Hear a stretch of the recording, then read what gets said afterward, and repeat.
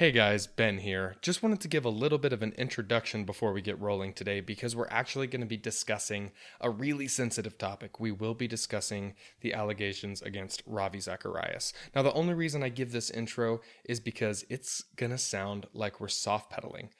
We record these episodes very far in advance because of the sheer amount of material we have to cover since we're covering literally a book per podcast. And if I listen to this today, as of I'm recording this, which is the 10th of May, 2021, I would definitely think we are softballing what Ravi did, especially me. So I just wanted to let you know we are aware of what Ravi did. The additional evidence has come to light, proving Ravi to be a truly manipulative, despicable human being that I can't say enough negative about. We still are going to go ahead with the episode because we do think there's some good content in here and that the ideas are separable from the man himself. Thanks for listening. We really appreciate you. I hope you enjoyed the episode. And welcome back to the Leatherbound Podcast, a podcast where two cousins try to become better people by reading big books. Today, No. Okay, what? No. Again? It's Hunter. an audio seminary on moral improvement via literary masterpieces from the greatest authors, Oh my both gosh. contemporary and historical. I'm already in physical pain. I love that we start every show with me being in physical pain. So thank you for that, Hunter. How are you doing today? I'm doing good, man. It's been a crazy week. And we have, interestingly enough, Ben, we have been caught unaware, with one of the selections in our first season. That we have.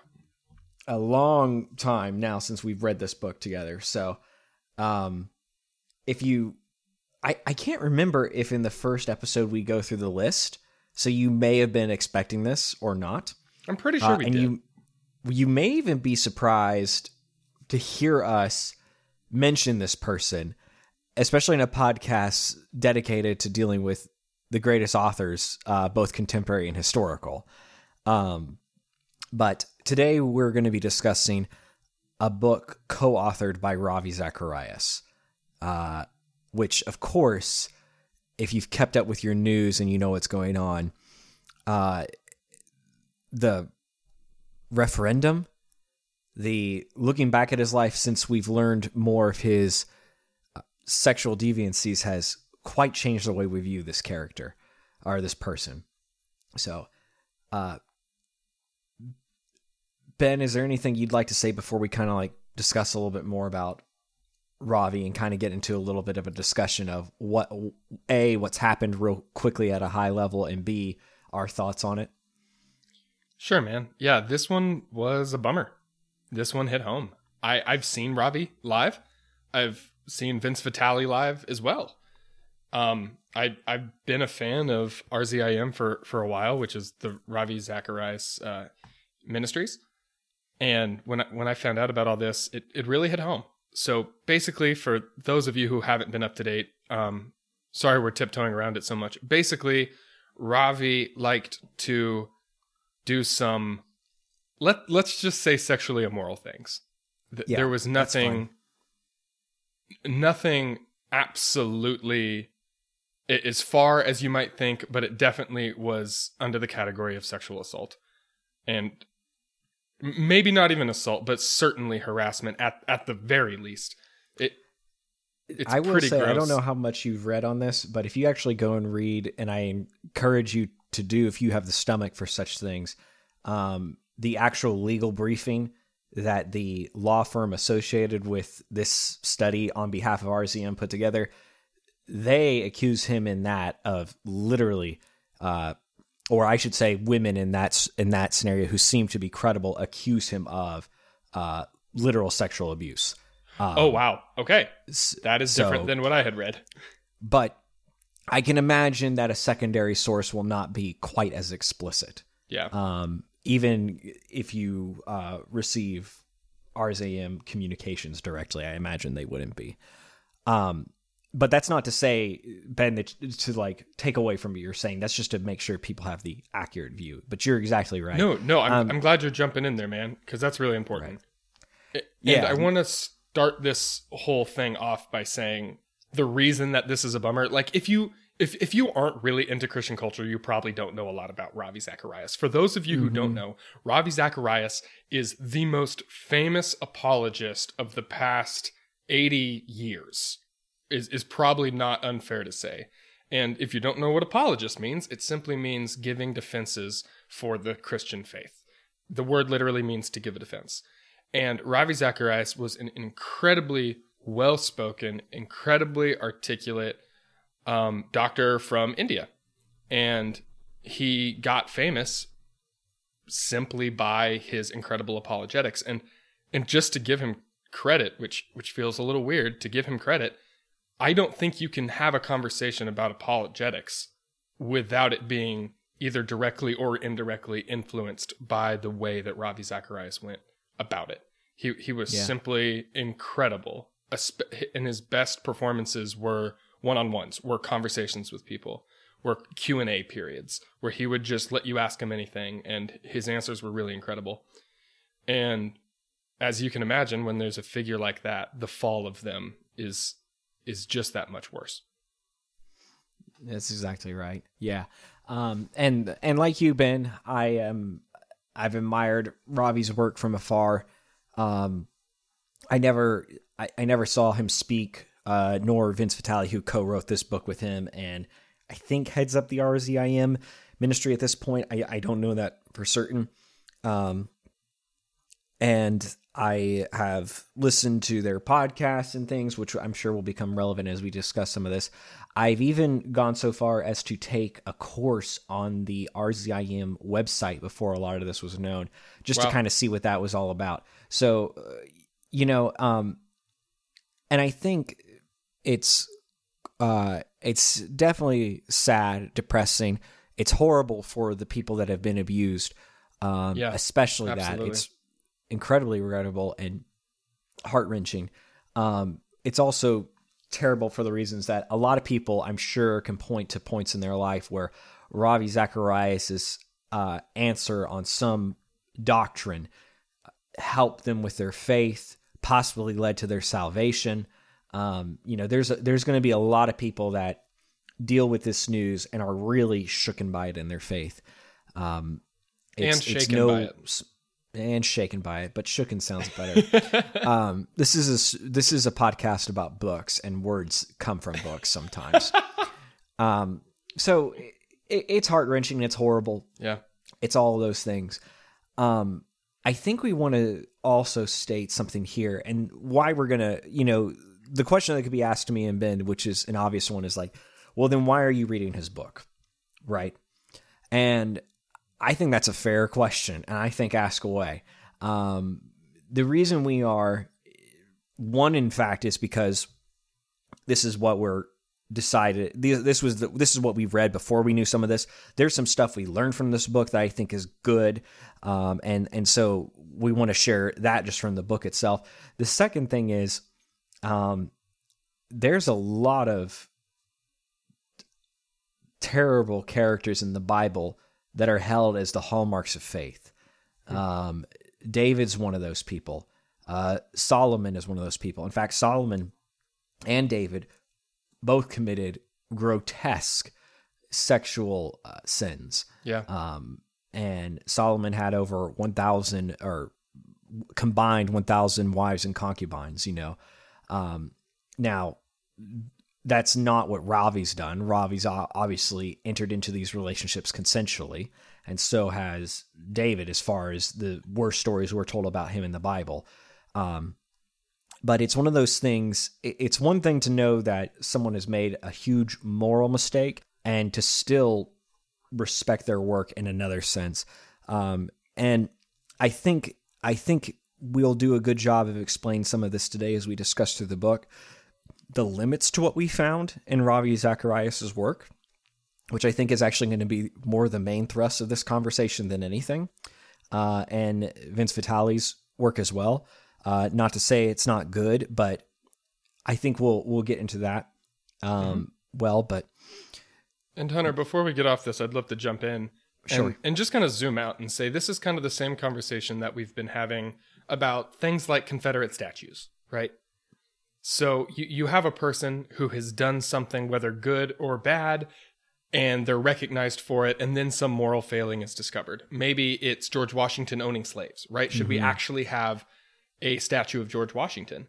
Right. And I think in these moments, it's really important to say, okay, what defines this person's life? Is Ravi Zacharias defined by his sin to some degree, but also his ideas are separate from that sin? Right. And just to be absolutely clear, of course we're against this sin. Of course we condemn in the strongest terms what Ravi Zacharias did. But we also want to recognize that his ideas aren't sexually immoral. Right. That his ideas are separate from the awful things that he perpetuated. Yeah, I think I might put it like this. I've learned a lot from different sermons and things that I've heard from the RZIM Foundation. I've learned some things in this book. And Ravi's sin has not changed any of that. Well said. And I think a lot of that can be blamed on the Holy Ghost and revelation there. And so I don't even give Ravi the credit for those revelations. I don't even give myself the credit for those revelations.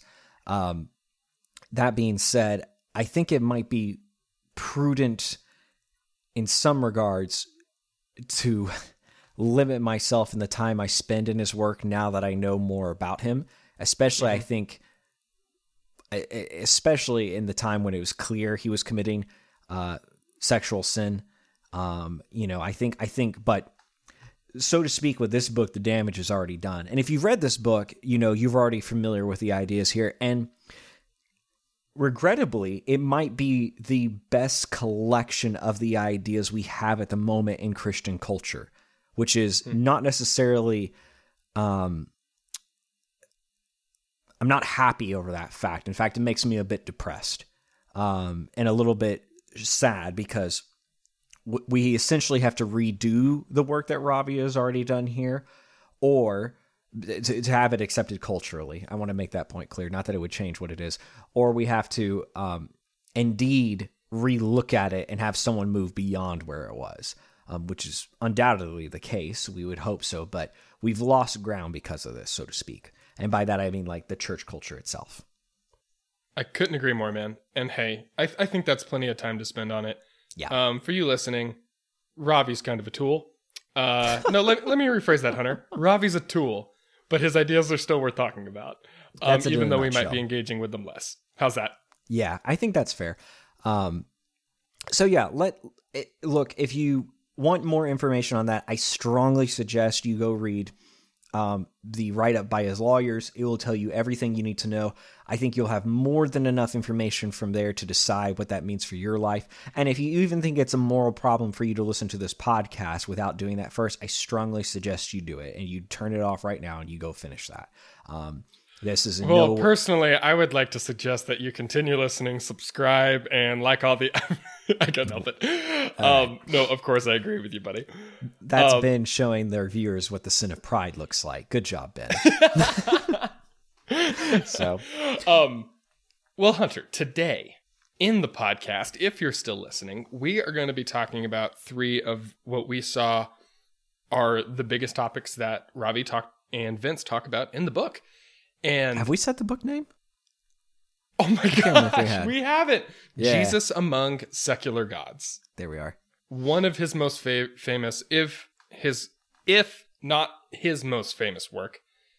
Whereas people have, with a small degree of reasonableness, called Ravi the C.S. Lewis of our time. And if that is true, it is because of his oratory style and not his books. He is certainly not the author that Lewis was, but we have no idea what type of a speaker that Lewis was. But, okay, so the 3 main topics we're going to get in that we think are worth chatting about today are scientism, relativism, and hedonism. 3 massive topics. And before we get into that, Hunter, why on earth are we critiquing the Christian writing the Defense of the Christian Faith book? Why the heck are we going to do that, man? Aren't we kind of just shooting ourselves in the foot? Aren't we Christians? Shouldn't we not do that? Yeah, I think, Ben, that's a great question, which you're good at asking good questions. But you and me started a lot of this program, if you will, between ourselves because we were trying to find out the deeper answer to these questions. We wanted to kind of deal with bedrock. It's the main reason why when we started this, not only did we read, good literature and things like that, not only did we read good books on the Bible, but we also took the opportunity to go read The Moral Landscape by Sam Harris because we wanted to see if we had actually reached something, right? We wanted to attack it from all angles. So one of the reasons that we're critiquing this book, and I think that's a good way to look at it, you and me had some hangups when we read this book. Not because necessarily we disagreed with the argument or thought the conclusion was wrong, but because we found it shallow to some extent. We found it stopping short of actually finishing the argument. Similar to what we accused Sam Harris of in our last podcast, right? The reason Sam Harris left us wanting is because he never deals with the question of morality and why it matters. He's always willing to say it's obvious, right? Yeah. And I think in a lot of ways, that's the experience we had reading Jesus Among Secular Gods. So what we are kind of asking for a lot in the Christian culture, Christian faith, Christian church, is for us to take these questions with the right amount of seriousness, with the correct amount of depth, and to answer them at that kind of level. Now, that's not saying that if that's not what you're after, that, given all the stuff around Ravi and your moral problems with that, if you were to read this book, it can't satisfy you at some level, with the basic arguments against secularisms, right? And I think it does that. But what we'll kind of talk through further as the season goes on, and we return to that idea, it's better to be right rather than intellectually correct. Righteous, I think is what you meant to say. It's better to be righteous than intellectually correct. Sure. We don't know how this book necessarily plays into that so much. It seems to stop short of really satisfying that. It seems to stop short of really satisfying that argument. Yeah. I think what this book does a really good job of is give you a bunch of fantastic one-liners. Mm-hmm. It gives, which is exactly what Ravi is known for. That's kind of his thing, is someone comes to him with a massive question and he had a really unique ability to distill it down into something really simple. And Hunter, I totally agreed with everything you just said. It was, I would say it's a good book. I really do think that. I think I rated it a 4 out of 5 when we had an app we were rating books on. And I think Hunter and I were a little bit let down just because we went in with a different mindset. We went in kind of expecting a deep dive into some of these topics, and we got something a little more superficial than we were expecting, which isn't necessarily a bad thing, but we do kind of wish he would have hit some of these topics more fully instead of taking a shotgun to all of them. It kind of felt like he was in a rush to share the gospel the whole time. Mm-hmm. Which isn't, like I was saying, isn't necessarily a bad thing. But when you're saying that you're doing a deep dive into the secular gods of the age, it can leave you wanting a little bit towards the end. And also, let me add, we don't do book reviews. That's not, this is pretty much the end of the book review portion. Now we're going to start talking about big ideas. The whole reason, if this is the first time you've listened, the whole reason of this channel is to talk about big ideas, is to grow as men, grow in knowledge of truth, because we think that we can do that through the biggest books. And Ravi is certainly one of the biggest writers in the Christian world of the 21st of the 21st century and the end of the 20th. So certainly worth talking about. So Hunter, let's get into the ideas of the book. Scientism. Hunter, there have been so many advances in science in the past 200 years. It's unbelievable. We have grown so technologically advanced, and we have learned so much about culture, so much about the earth, so much about science. Due to those scientific advancements, do we actually need God anymore? Haven't we grown past it? Yeah, the answer to that, and I can't remember if I've discussed this on the show yet or not, but if not, I I'll return to We're it. So many episodes in. Well, I like this argument a lot, and I think it answers what you're getting at pretty well. There are some questions that you don't want the objective answer to, and you know what those are in your life. The first one is your life worth living? Because if you want the objective answer, more than likely it's not.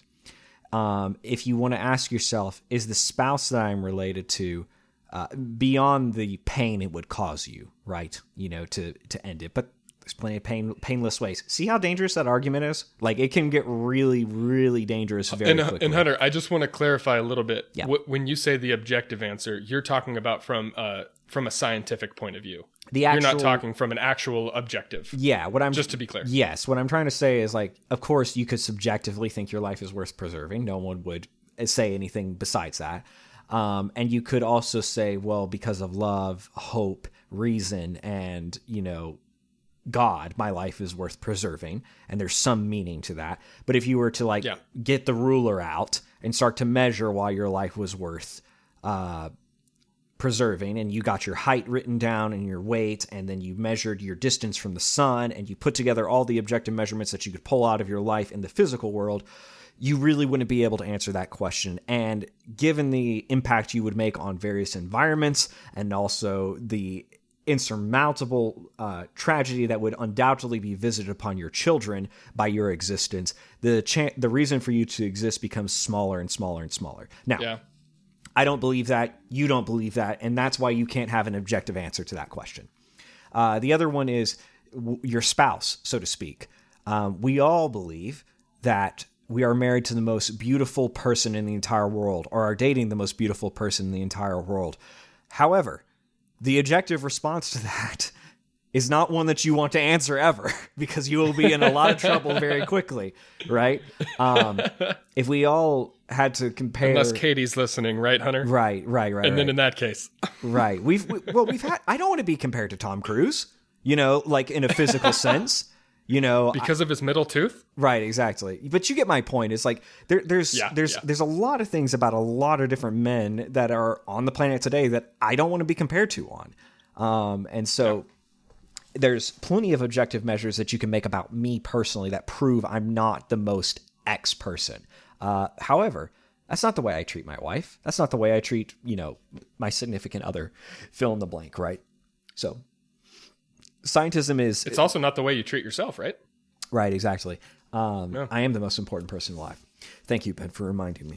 So scientism, there are some limits there. I want to start with this one quote, which Ravi writes here, and I think it really goes well with what we were discussing in Sam Harris's book. In short, by denying God's existence, the atheist doesn't solve the problem of evil. He just uses the horrors of evil to deny its moral context. And if hate follows, so be it.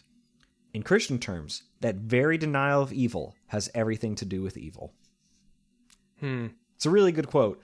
I think it's one of the moments where I most agree with the sentiments in this book. But it goes to show you that you can be quite a... I think my pastor said this past Sunday. You can be quite, the appearance of righteousness and still be completely distant from God. It's a good way to stay humble. Yeah, I totally agree. A little tangential. Oh, sorry. Were you... I was actually going to ask for your opinion, so you've moved in the right direction. Keep going. I don't think I have a ton to add to that, but I pulled another quote that is tangential. Please. But still barely related. This is an idea that I really like in Ravi. For all people to have equal value, there has to be something about each person that is equally true and that cannot change. What is it? And that blew my mind a little bit. Just of this goes back to what you were saying in the beginning, is if we want to find our value in scientifically definable things, we're going to have a lot of trouble doing it. And if we want to say that people have value, we're going to have to find a place to place that value in. And any moral framework that I've ever heard comes back to the equal value of the human. And I never had thought of it quite from that angle before. And that's absolutely right, because we studied Sam Harris last week, and in Sam Harris, morally good means taking away suffering from people and adding benefit to their life. And it's like, okay, does that mean my worth is now based on how much suffering I can alleviate and how much good I can bring to the world? And we talked about last week, that would mean that a severely handicapped person is literally worth nothing because they can't really provide anything. They can't eliminate any suffering in the world. So not directly related to what you were just talking about, but that's just a related point that I thought was really interesting. All moral systems kind of go back to the value of human life. Which is the Declaration of Independence, right? Essentially. Makes that same claim. Absolutely. And it's not a claim rooted... It's a claim rooted in religion in the actual text of the Declaration of Independence. You actually cannot have that argument in science, right? Because immediately, science will begin to discriminate. That is what science allows someone to do, and it will do it in ways that are not culturally toxic. It will do it in the simplest ways. It will do it in height. It will do it in weight. It will do it in ability. It will do it in all the ways that are undeniable. It will do it in hue, right? It will do it in eye color. You know, it will do it in all the things that it can actually observe. And the question then becomes, you know, what things are valuable? Well, height's not very valuable when you're trying to get through tight spaces, you know? And so it becomes a question science can't answer. It can simply record. But and if you are listening to this and you're thinking, hey, I think my value is in more than my scientific biology, then the things that science can measure. Exactly. And that's kind of the answer to the question we started off with, is like, have we grown past the need for science? And another quote from the book says, law, philosophy, love, education, justice are all built not on reason alone, but on moral reasoning. Yeah. And I think that's fantastic. It's like, you cannot... Sam Harris thinks that you can derive an ought from an is. And I don't think he made a compelling enough case to make me believe in that. And that's kind of what we're talking about in a roundabout way, is can you define an ought from an is? Because science can tell us what things are, right? They can give us the is. They can say this is like this. This person is that tall. This person has this color eyes. But that can't tell us what we ought to value and how much value we ought to place on human life. And I think that's all over our culture right now. I think tons of people are running around saying that science has made us grow beyond God. And they're doing that they're doing that with a set of theistically derived morals. They're doing that from the place that science could have never brought them. It's like sitting on a boat saying that you don't need to float. It's like, we've grown beyond floating. It's like, yeah, you're on a boat, get in the water. Yeah, no, that's a good point, Ben. And it seems to be the thing that the atheists and the scientists is I can't get the word right, but the believer in scientism, right? They both want to take the religious moral framework for granted. And the problem with that is the religion kind of looks back at it and goes, well, you can do that, but we've gotten here by revelation. How have you gotten back there? And the answer is, hush up. Yep. Hush up. It's obvious, right? And you can be comfortable with the fact that it's obvious, but the question always becomes, why is it obvious? And so I think in a lot of ways we agree with what Harris and Sam... I'm sorry, that's funny. We agree with what Ravi and Sam are basically saying back and forth to each other, and we find ourselves on the side of Ravi. I will say this. Vince makes a couple arguments in the book regarding science and how the world can be. I think I can't remember them exactly off the top of my head at this moment. I didn't prepare my notes, but in going back over them, what I remember distinctly is him basically making this argument that this is it. there's only a couple scenarios that the world can exist in, right? And I think one is that the universe, that God created the universe, right? Something like the universe has never existed, right? Or that the universe always was. You've heard that same kind of argument before. And I might be paraphrasing it a bit, but essentially gives three reasons for the universe. And you've heard this argument before, packaged like that at least. So I'm close. But the one I think that he misses there, and this is why I think this book doesn't deal with the scientific aspect well enough, in my opinion, is because he then said there's actually a fourth answer to that, right? Which is a string theory itself gives a cause for the universe that's outside of the universe, right? Which is what God claims to be, right? Essentially. And so just doing the proof that God... I'm not following you there, man. You might have to help me out with that one. How does string theory give a reason? So what string theory basically says, and I'm not an expert in all this physics stuff, but the essential idea is that in order for the universe to begin, and it first came from nothing, right? Then, which is kind of where we're at now in our understanding of how the universe began, right? And I'm going way fast over this, so I apologize to everyone. Then the answer from the religious mind is, well, that has to be God. And the answer from the science is that it's string theory. And what string theory purports is that there are alternate realities, essentially. And those alternate realities can influence other realities. How? Who knows, right? But they can. And so what string theory basically says is it's the same. And Ben, if you'll remember, we read a little bit on this when we did Richard Dawkins' God Delusion, right? Is that how do you get to how do you solve the problem of having the one Earth that can produce life, right? Or the one universe that can produce life? Well, you make millions of them, right? And so that's essentially right, exactly. Yeah. And so string theory is the scientific theory that solves a multiverse problem. Okay. Yep, and it's actually how scientists claim that the universe can start from nothing, right? As far as that universe is concerned, right? It's a force outside of the universe that then gets introduced to it that then perpetuates the universe. Okay? Make sense?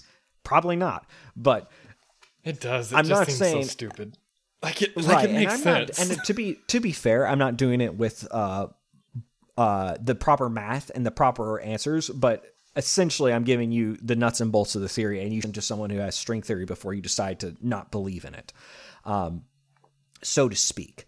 It doesn't also necessarily disprove the fact that God exists, is the other thing, even if string theory is true.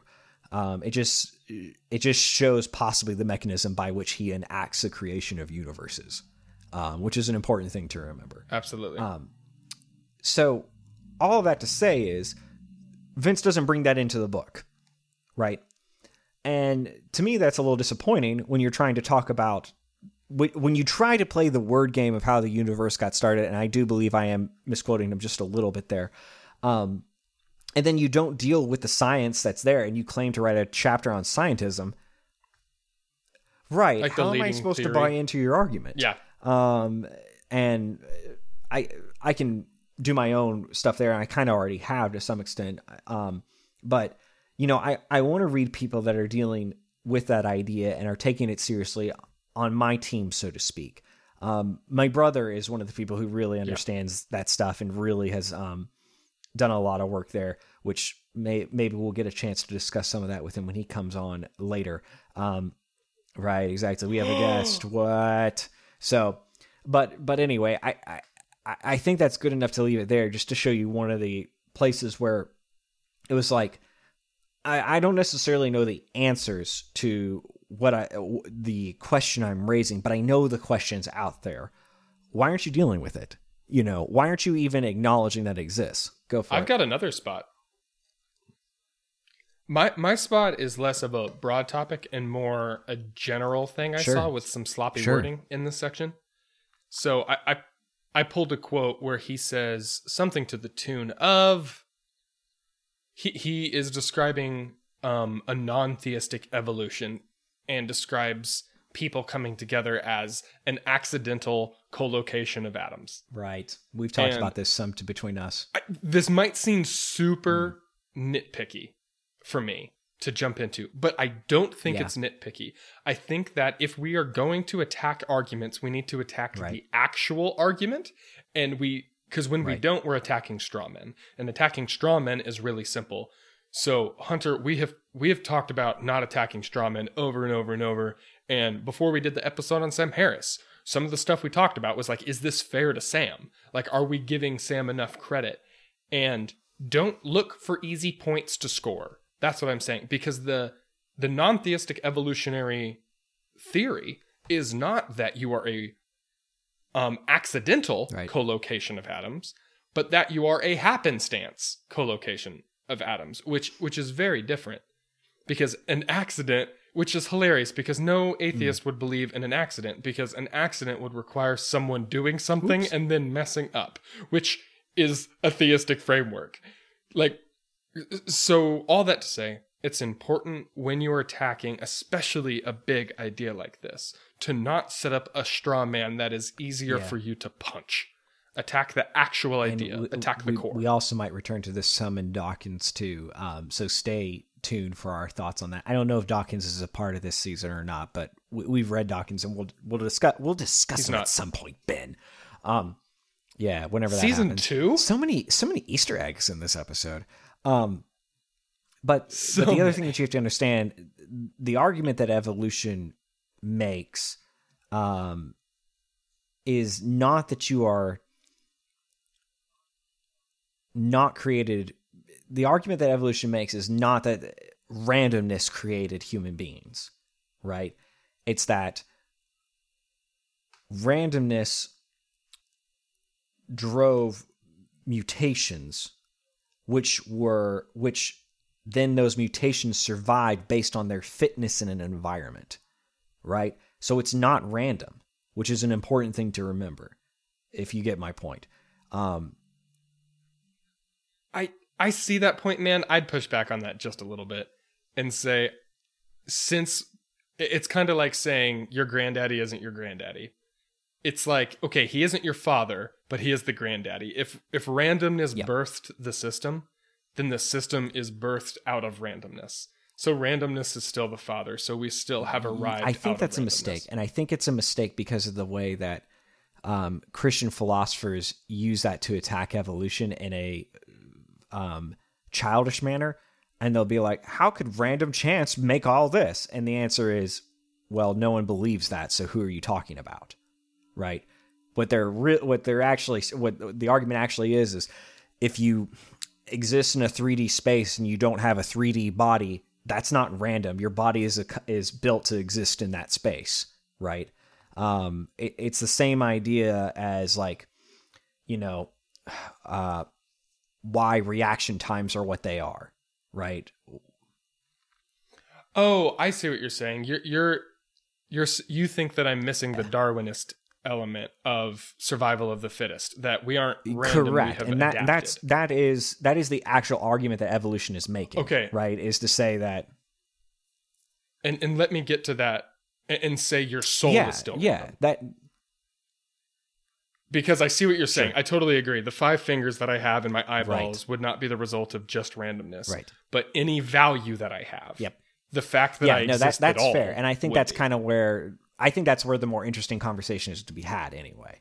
Right? Because if you're like, if you're to say, I think that's all honestly the better the better Christian response to that too, is like, throw out the argument of evolution and all that to the side. Am I random? Is my soul random? What does that mean about meaning? What does that mean about my thoughts? What does that mean about free will? Go down the list. Is that all meaningless to some extent? Well, no, the meaning's obvious is what Sam Harris would say to me. And I'd be like, that's ridiculous. You're lying. Right. And so, right. So I think you're making a good point. I think it's just, when you're talking about, I think when people make that argument about randomness and then use that as like the golden gun or smoking gun against evolution and scientific theory, which sometimes gets mistaken as like an argument against Christianity, which I understand why it is, but I also think the nuance there is important. I'm going to put that to the side for now. It's a little immature. It's not dealing with what's actually being said by anybody. And I hope I'm not harping on this too much, because I'm sure we're going to talk about this over and over as we go through the podcast.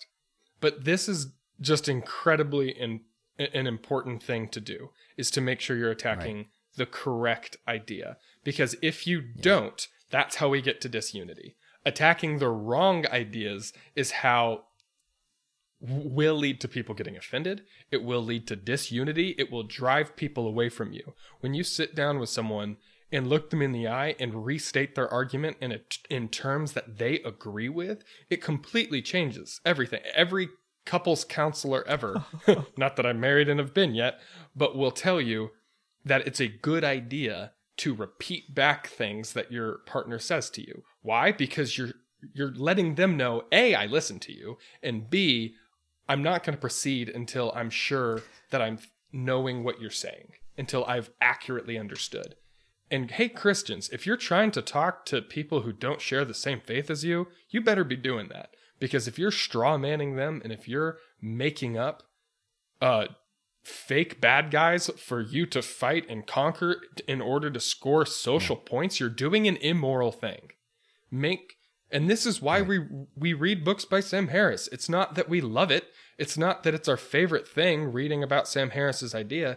It's that if we want to understand our culture and if we want to engage with people, we need to go to the source of the idea itself and actually look at the real idea so that we can talk about it. Because most people don't have the real ideas. Most people are living off of hand-me-downs. They're living off of something they heard on CNN. They're living off something they heard on a podcast. They're living off 15 things they heard on the sitcoms that they didn't realize saturated their brain, but have. So when you show them that you can get into the real meat of it, man, you're going to score so many well-deserved points, because then it's two people having an honest conversation instead of two people trying to beat each other up. And I got to stop myself. What you just said is just fantastic and perfect. If you ever want to see the example of that, I think in real time, go watch the 8 hours of Jordan Peterson and Sam Harris arguing live in front of people and just see how they deal with each other's arguments in real time. I think it will take the religion out of it to some point, although I think to some extent there's a lot of religion going on there. You'll learn the benefit of being able to deal with your opponent's arguments and not what you think your opponent's arguments are. Let's move on, dude. Oh man, so we're 40-something minutes in. Let's do that. We kind of didn't touch on this at the beginning, but it's not necessarily critical that we do. The book is divided up into essentially an introduction, a conclusion, and 6 chapters in the beginning that deal with a different secularism. We kind of broken them up ourselves, and so the next one that we want to discuss is relativism, which really sums up pluralism and to some extent humanism, which they discuss in the book. Relativism, it's not incredibly interesting, but it's incredibly pervasive. I think relativism. Yeah, that is I think the relativism, perfect way to say that. Ben, goes to the sitcom argument you just made the most. It seems to be, and I guess our next discussion too will kind of fit in that regard. But it seems to be the most pervasive, and it seems to be, people want to believe that, whatever your culture believes is right, that's good. Whatever God you want to worship to get to heaven, that's fine. You're all doing the same thing. There's no difference. And the philosopher barely worth his salt will look at you and go, well, that doesn't make sense. And just by asking questions, on where they're explicitly different. It also is that same idea when we hear your truth versus my truth. Well, my truth is I'm 8 feet tall, right? Well, that's not true. I'm not that tall. We can't have two different ideas about that. I am what I am, so to speak. So I'll read this one quote, and this just kind of, I think, sums up a good way so how we're seeing relativism in our culture. I think this is Vince writing. I'm not entirely sure. It might be Ravi. In her book, Finding God at Harvard, Kelly Monroe Coburn quotes a student saying, "The freedom of our day is the freedom to devote ourselves to any values we please, on the mere condition that we do not believe them to be true." Which is kind of what relativism asks you to do. You can pursue whatever it is that makes you happy. You can pursue even pleasure, which we'll get to in a minute. You just have to understand that none of it's true and that it's just, so to speak, your opinion. Ben, I toss it to you, my friend. What do you have to say about relativism? I first off, again, love what you said. It's super pervasive and not all that interesting. You've probably heard an analogy about a cafeteria. Like, values are like the cafeteria. Just like you want to see a diverse people set in the cafeteria, you also want diverse food. You don't want to eat the same thing every day. Not one food is right, just like not one food is the right thing to have. So is true with morals. And there can be multiple good moral systems, and all moral systems are great and fine. And that analogy breaks down so fast, because it's like, first off, try mixing ketchup and ice cream, and you're not going to think it's all that fantastic and all that wonderful that you had diversity in your menu. But mostly, man, it's kind of the ground rules. The reason that you can't have everything be true is because you can talk about nothing at that point. The reason that every philosopher worth his salt agrees with the proposition that something true exists is because you can't have a conversation about literally anything. If you're just going to say, well, that's true for you, but it's not true for me. I remember I was talking to a buddy a while back who did some travel and had a blast. And we were talking about their travels, and it was super fun. And we get to the point where they were saying, you know, Ben, and I got into this culture, and I was like, man, their culture seems to have it right. I don't know anything about culture. Man, I guess that person's culture is just as good as mine. And all cultures, I guess, are. And I shouldn't judge any cultures. Hunter, obviously I replied to that in real time. But hearing that, if you're talking to that person who's like, man, don't be so arrogant. Don't be so Eurocentric, so Western-centric that you want to judge other people's cultures. Dude, you're in your 20s. Like, it's not right for you to do that. You know, honestly, what's your response to show you that the ideas are not necessarily the man. I love Ravi's argument here, which is he's talking, you know, in Hinduism, God is in everything, right? And you can have two ideas be true at the same time to some extent in that religion. I'm not an expert, but it's kind of his argument. He has a little bit more perspective, and he's discussing this with someone in that Eastern thought, so to speak. And he asks him a very simple question. He says, do you not look both ways when you cross the street? And it's a fantastic argument because it's essentially that truth matters, and it matters so much in certain points, especially around the question of pain, that nobody will deny it. You know, even in that, you know, you cannot be hit by a car and expect to live, right? And so if it's true there, where else is it true becomes the question. You know, the relativity of truth doesn't bear out everywhere. So I think to your friend, you know, it's hard in all these different circumstances, especially when, this is going to sound a little interesting, but especially when it can be hidden by your ignorance. But those cultures don't agree on everything. Yeah. Right? And maybe even your experience of them isn't a full picture of where that is. So you can trick yourself into thinking that that's true. The other side of that coin is some of it is true. It's still people. They still eat. There's still things that you can find that are recognizable between those two different cultures. But more often than not, there's something where they're going to be different on. Or even the people within that culture aren't going to fully agree. So all we have to do is find those claims that are completely untenable with each other. And then relativism begins to fall apart quickly. The easiest one here is, between Christian and Jewish culture, who has it right? It's like one of them believes in Jesus as the Messiah, the other one still believes he's coming. Those cannot reconcile themselves together, right? There isn't a way to do that. The Muslim faith believes that, it wasn't Isaac that was the favorite, it was Ishmael, right? Unreconcilable with both the Jewish and the Christian faith, right? And drastic consequences based on that too, right? All those depend on how you see the person Jesus. And if you believe in the Christian faith, Jesus called himself the way, the truth, and the life. No one gets to the Father by me. So right there, we haven't even begun to dig into it. And it's very, very clearly stated in the Christian faith that if you don't buy into this precept that is only found here, you don't make it, right? You don't go to heaven. You don't get to live the meaningful life, right? So there it is. And it's like, who's right and who's wrong? And it's like, well, they might be after the same thing, so to speak, but in not how to say it, but clearly with completely different methods. And those methods absolutely matter. So I think I totally agree.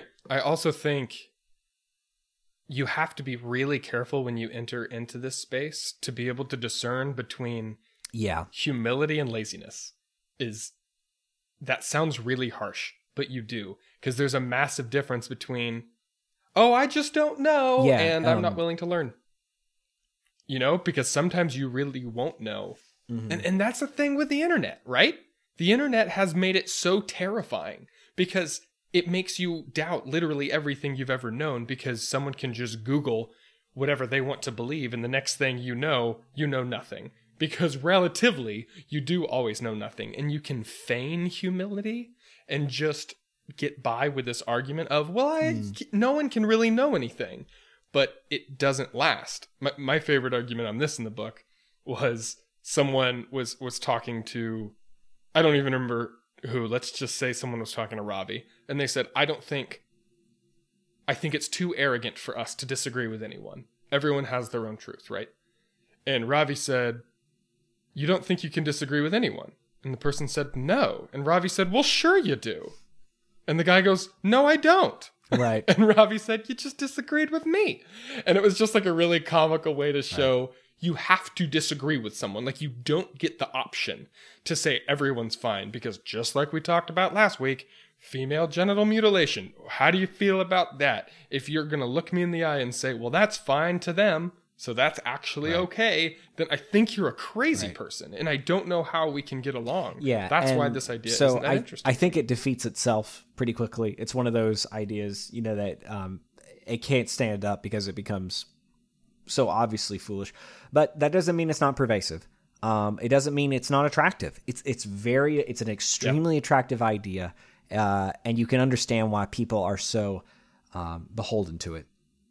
That being said, it's pretty easy to knock down. Yes. Moving on to next, if you're good. Hedonism. Hedonism. Once again, as far as the isms that are taken on in this book, hedonism isn't really that interesting or that difficult. I think even hedonists know that they are doing something morally inappropriate and would agree with that, so to speak. Pretty quickly. And I'm not saying all of them or even the philosophy itself, but I kind of agree. I would say the people who know that they're hedonists would agree with what you just said. Sorry, I was just to say there's a lot of people in our culture who this is what you were going to say. This is what a lot of our culture actually believe and practice in a lot of ways, and don't really call it that. But don't distinguish themselves in a meaningful way. We'll read this one quote from the book. Increasingly, this is Vince talking, I now hear this from students on college campus. Good and evil are nothing more than subjective evolutionary byproducts. Haven't you read Richard Dawkins? There is at the bottom no design, no purpose, no evil, and no good. Nothing but blind, pitiless indifference. Yeah, exactly, right? Oh, speak those sweet nothings to Makes me. you feel so whole inside. Gosh. It really does, man. It's so true, and I feel like that's getting back to scientism. It is. It's like scientism opens the door to that a little thought. bit of, yeah, man. It's eat, drink, and be merry. For tomorrow, we're gonna die. There is no meaning to anything, so let's just get as much pleasure. And you might not think you believe this, but have you heard sentences like, "Oh, I don't care what my kid does as long as he's happy." Right. That is a hedonistic thought. I know it doesn't seem like it, but what they're saying is the most important thing for my child is their happiness. I don't know about you, but I would much rather my children be good than to be happy. And I think there's a lot of people who hid Jews during the Holocaust who would agree with that sentiment. That I think Anne Frank would agree with that sentiment. And I think that sentiment is right. I think that we shouldn't go around just hoping our kids are happy. We should go around hoping to make people morally better, and that produces lasting happiness, which we like to call joy. Yeah, hedonism is fleeting. So, Hunter, what should you do with your life? Yeah, whatever makes you happy, right? It's pervasive, and it's one of those. It kills me. This is the thing about isms too; they feed into each other a lot, right? One of the reasons that you can have a hedonistic culture is because it's a culture based in social liberal values, which is brought on by scientism, right? You can have social liberal values also breed relativism, right? So they're strongly connected and unified, and in some ways too, they grow stronger united, right? And so it's hard to know exactly what it is, the thing that you're actually following after. You know, you could be using relativistic arguments to live out your hedonistic lifestyle, right? And so it's not necessarily, it's difficult to know exactly what's going on. But I think the real thing about, just like with relativism falls apart because it clearly, when it looks at different truth claims, it doesn't have a way to decipher between them. And in a way that's comical, as you pointed out with Ravi earlier, hedonism is like, well, what are you living for, man? My pleasure. You know, it is one of the most, it's the basest desire, and we all know it, right? And we all know it implicitly at first. It's way better to live for your children. It's way better to live for the people that are important to you.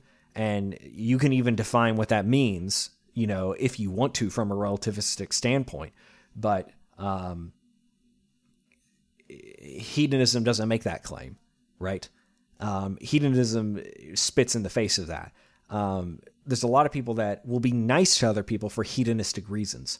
And it's important to keep that in mind too, which is why I think the argument you're making about children is such a good argument, Ben. It's the same argument people make about when they're in unhappy relationships, right? Well, he didn't make me happy anymore, or I wasn't happy. And it's like, well, you have to do what makes you happy. That being said, once again, it's not that interesting. There's not a lot to say about this beyond what we've already said. And one of the reasons why I think the book at times fell short of your and my expectations to some extent, because we were kind of hoping this dealt with, not that these aren't real things that are happening, not that they aren't attacking people, but I think we were interested more in deeper ideas, Ben, and these philosophies quickly crumble, and maybe they are pervasive, but they're not difficult to handle. Go ahead. Let me say it like this, Hunter.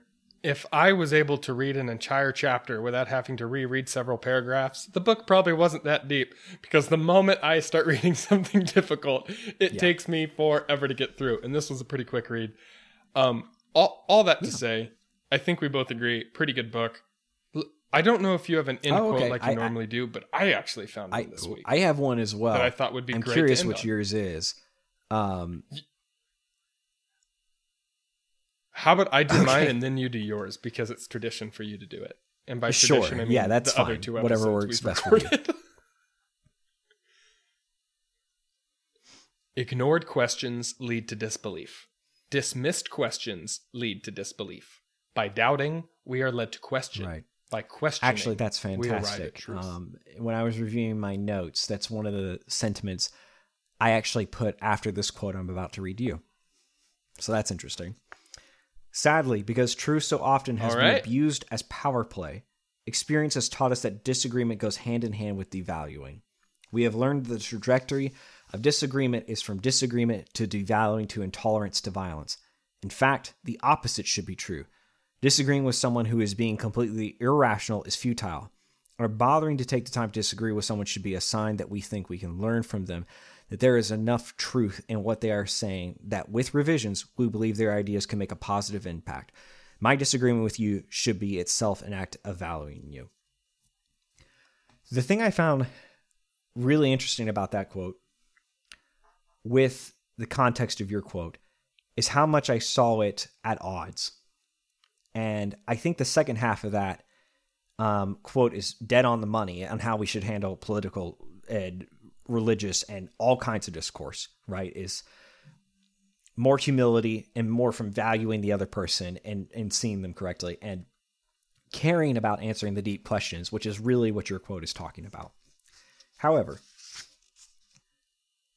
this first sentence is something that gives credence to the postmodern idea of truth, which is, sadly, because truth so often has been abused as power play, experience has taught us that disagreement goes hand in hand with devaluing. In a book dealing with the secular isms of our day, and not dealing with the crippling effect that we see postmodernism playing out, which I think we'll get to touch on further on. We're not going to have the opportunity to say a whole lot about it at this point, is really sad, and shows sometimes how even when you're out writing a book like this and taking on some of the biggest weapons that come against the church in the form of secularism, you can leave some out and also feed into some of them. And perhaps I'm not doing a good job explaining that point. But I will make it say something similar like this, is that a postmodernist claim, and especially one based on like critical theory, basically says there's an infinite definition of truth claim. There is an infinite amount of truth claims. We can't ever tell what those truth claims really are because of that. None of them are better than the other. And because of that, every truth claim is a claim to power. And so I don't know if Vince believes that, and I'm not accusing him of it. But when you write a book to deal with secular gods, and you don't choose to deal with that secular god, and you give him ground, right, to some extent, without ever taking the chance to like knock it down, so to speak, you've let a small piece in. I'll say this one other thing. I've actually listened a lot to Vince's podcasts and stuff, and I can tell you that one of the things you see in there at times is the postmodern ideology in there at the bottom. And I think we see it in some of our churches there too, right? At times where we, where in our effort to not offend and our effort to be kind, I think that's it in a lot of sense, in our effort to be kind. And that's how you can read that sentence a lot there too, that Vince writes. We give ground to the postmodernist ideas. And it's an extreme attempt to shy away from the places where the church has gotten morality wrong in the past. And I think the reason that this book doesn't do a good job of dealing with that issue is because there's some timidity in dealing with that problem. And I actually think next week, when we begin to talk through some of Nietzsche's work and Beyond Good and Evil, we'll actually be able to touch more on that idea and more on the problems that are associated with it, or at least begin to express some of that stuff. But yeah, I don't know how that goes for you, Ben, or what you're thinking there, but I can tell you that the first time I read that sentence, it struck me. It made me very upset based on the wording of it, and made me very. It's not because what was said was wrong. It's because what was said was uncareful. And I think that would be my whole thing about this book, from reading it cover to cover. That frightened me at times. So.